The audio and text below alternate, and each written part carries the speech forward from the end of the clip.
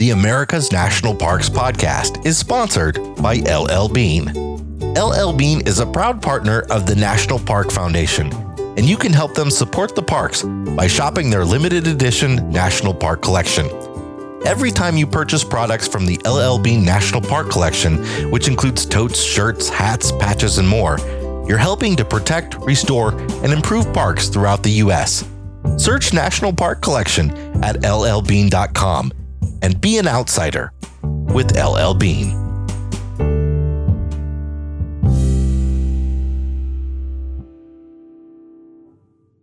Only a few miles of rough wagon roads existed within Glacier National Park when Congress established it on May 11, 1910. Many people, including the first park superintendent William R. Logan, wanted to build a trans-mountain road across the park. Supporters argued that a good road system would enable people to reach the interior of the park even if they could not afford the rates of the Great Northern Railroad and its chalets. An enthusiasm for good roads and automobiling had infected National Park Service officials as much as the rest of the country. But sheer cliffs, short construction seasons, 60-foot snowdrifts, and tons of solid rock made the idea of building a road across the Continental Divide a unique challenge. I'm Jason Epperson, and today on America's National Parks, Glacier's Going to the Sun Road.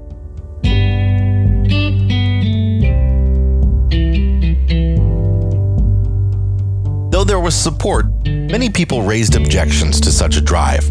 A few local businessmen thought it would be inefficient and foolish to construct a road through the park's southern boundary, next to the Great Northern Railroad tracks. Eventually, they were convinced by the additional tourist dollars the road would bring to their local communities. By 1921, when Congress provided the first appropriation, supporters had clearly won the argument. With the story of the construction of Going to the Sun Road, here's Abigail Trabue.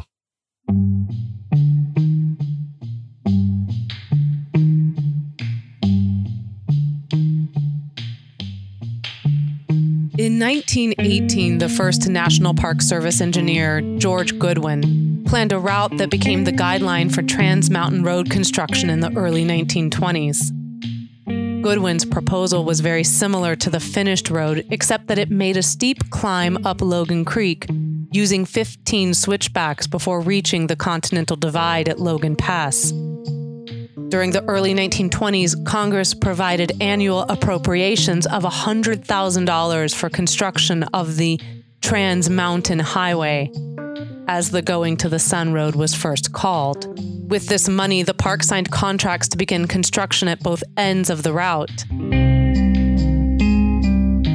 In 1924, the appropriation increased to $1 million for a 3-year road construction program. Frank A. Kittredge of the Bureau of Public Roads directed the survey.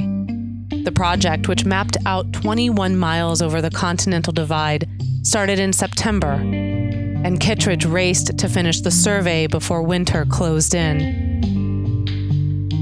Kittredge and his team of 32 men often climbed 3,000 feet each morning to get to survey sites.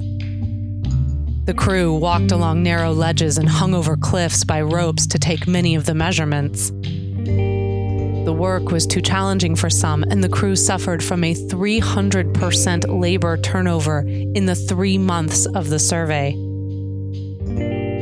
Park officials, and Stephen Mather, the first director of the National Park Service, were extremely impressed with the work of Kittredge and the Bureau of Public Roads. As a result, Mather signed an agreement with the Bureau to supervise road construction in all national parks. Although the Bureau of Public Roads provided the road building expertise, National Park Service landscape architects, together with the Bureau's engineers, created the specifications for the road, working to blend it into the surrounding environment. They insisted that bridges, retaining walls, and guardrails be made of native materials. Most of the structures along the road used rock excavated from the adjacent mountainsides during construction. Contractors were required to use numerous small blasts of explosives, since large blasts would cause more destruction to the landscape. In August of 1924, Stephen Mather and Glacier National Park Superintendent Charles J. Crable were inspecting construction progress with George Goodwin and Tom Vent, a National Park Service landscape architect who opposed Goodwin's plan for 15 switchbacks. He lobbied Mather to approve an alternative route. Vent's suggestion required only one switchback. The group was divided in opinion, and Mather wanted a solution. As the argument continued, Mather looked at Goodwin, then looked at Vent, glanced at their horses, turned, and stormed off toward another appointment. By the time Vent and Goodwin assembled the horses, they never caught up with the director. 2 days later, Mather resolved the conflict, assigning Kittredge to resolve what became the present route. Today, the Going to the Sun Road has only one switchback, called the Loop, west of the Continental Divide. Tom Vent's suggestion had prevailed.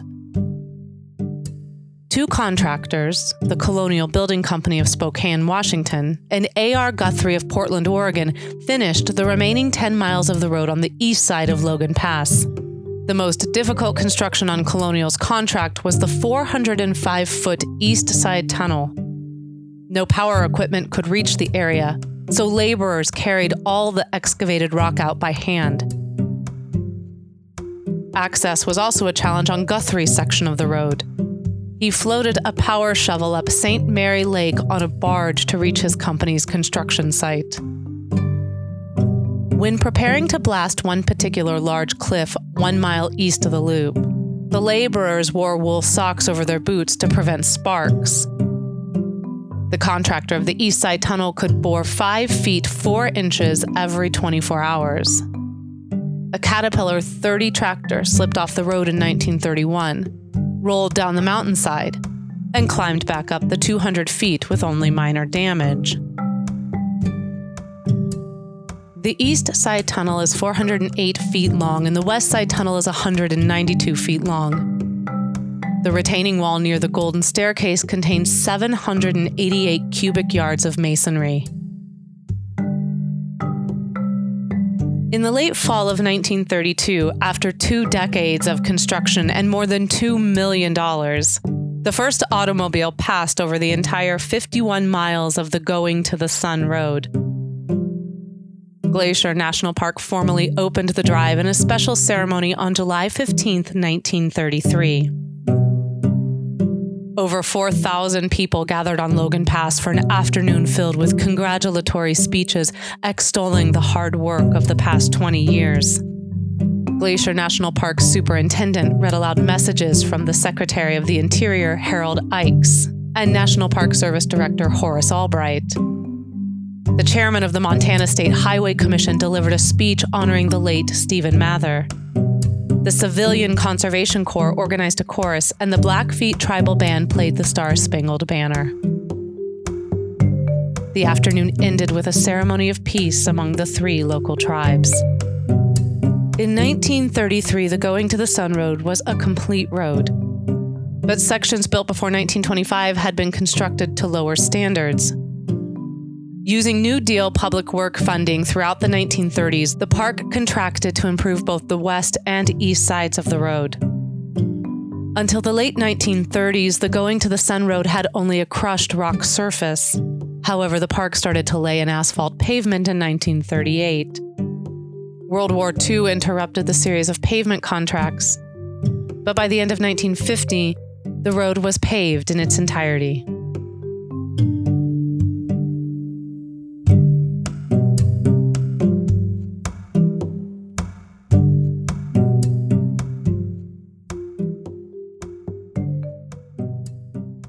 The road officially received its name, the Going to the Sun Road, during the 1933 dedication, borrowing from the nearby Going to the Sun Mountain.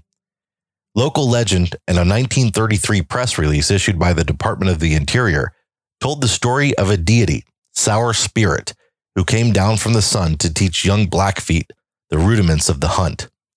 On his way back to the sun, Sour Spirit had his image reproduced on top of the mountain for inspiration to the Blackfeet.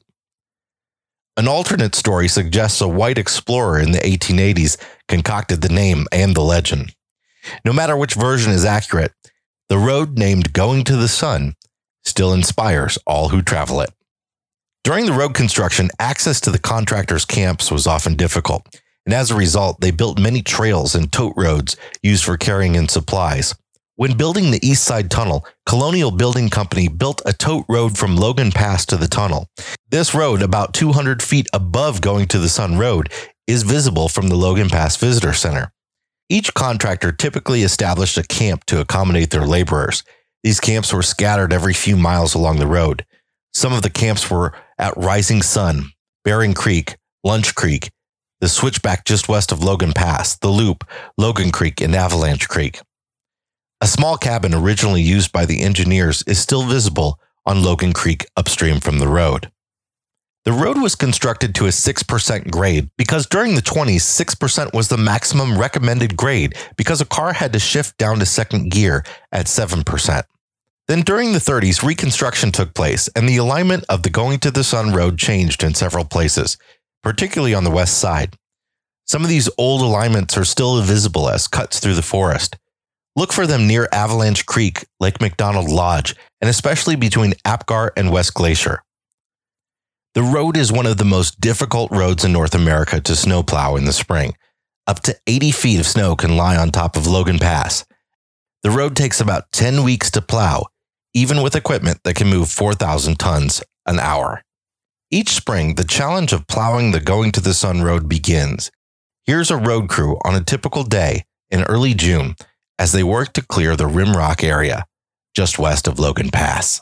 Here in this particular spot, the snow builds up and it's pretty deep here. There's a pretty big drift right going into the Rimrock. So you have your road profile on the hillside like this. And as long as you have ground or dirt here to support your snow activities, you're good with the machine. But once you start pushing out and building up a big, large area of snow, then that snow can slide off. So right here, we're going to have to cut it all down and push it back to the rotary. And the rotary is going to have to launch it off and over the hill. And that's what goes on. It might seem kind of, why are they doing it this way? But that's the whole idea that they're doing it this way is because they cannot get out on the snow. Because if they get out on the snow with the machines, the possibility of the snow breaking loose. And that's what happened a few years ago when the one machine broke, slid down. Unfortunately, it was, a good place to happen. Other places aren't so good to happen. So that's what they'll be doing. And this is not a real safe area because it's real steep. It's straight down. So the machines are parked over there at night on the other side of Oberlin or way back. So now we have to wait for them to come back through the Rimrock, and then they'll start working this down.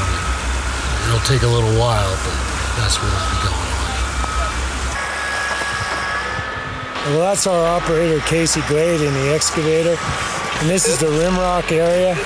And there's a lot of problems with rock falls. The snow is just full of rocks and debris, and we can't use the rotary in there. So what he's doing is trying to get as much snow off the road as he can, obviously. But you can see how the snow builds up along the wall. And so he can reach up there and he can pull off any of that residual snow that's left on the wall that would tip out later and close the road or tip down on a car, something like that. So he's pulling a lot of that residual snow, that high snow down, and then he's getting the dirty rocks and stuff and throwing them over the side. He can stay on the road bed, more or less, on the snow surface, and he's able with that long arm to throw the material out over the side. He's probably about, my guess, maybe 12, 15 feet above the road surface right there where he is. A fleet of vintage 1930s red buses, called Red Jammers or simply Reds, continue the tradition of offering guided tours along the road. The original bus drivers became affectionately known as gear jammers, or simply jammers, since they had to jam the manual gearbox into low to safely negotiate the steepest road sections. 33 of the original buses were rebuilt with flexible fuel engines in 2001, which operate mainly on propane, but can use gasoline and with automatic transmissions. making the Jammer name archaic.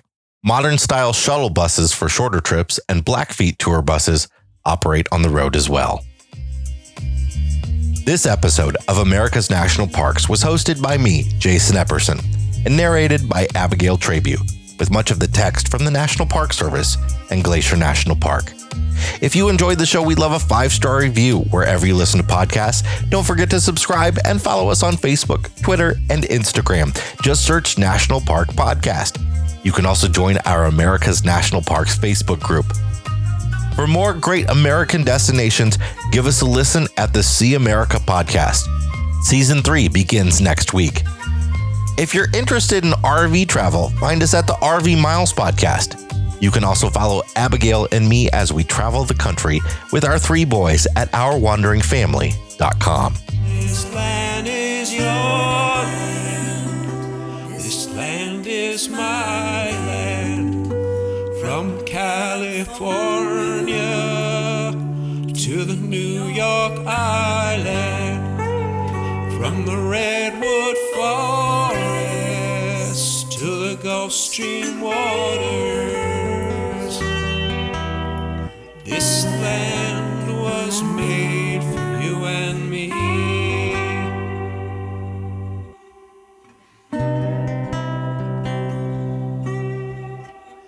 Today's show was sponsored by LL Bean. Follow the hashtag #BeAnOutsider and visit llbean.com to find great gear for exploring the national parks.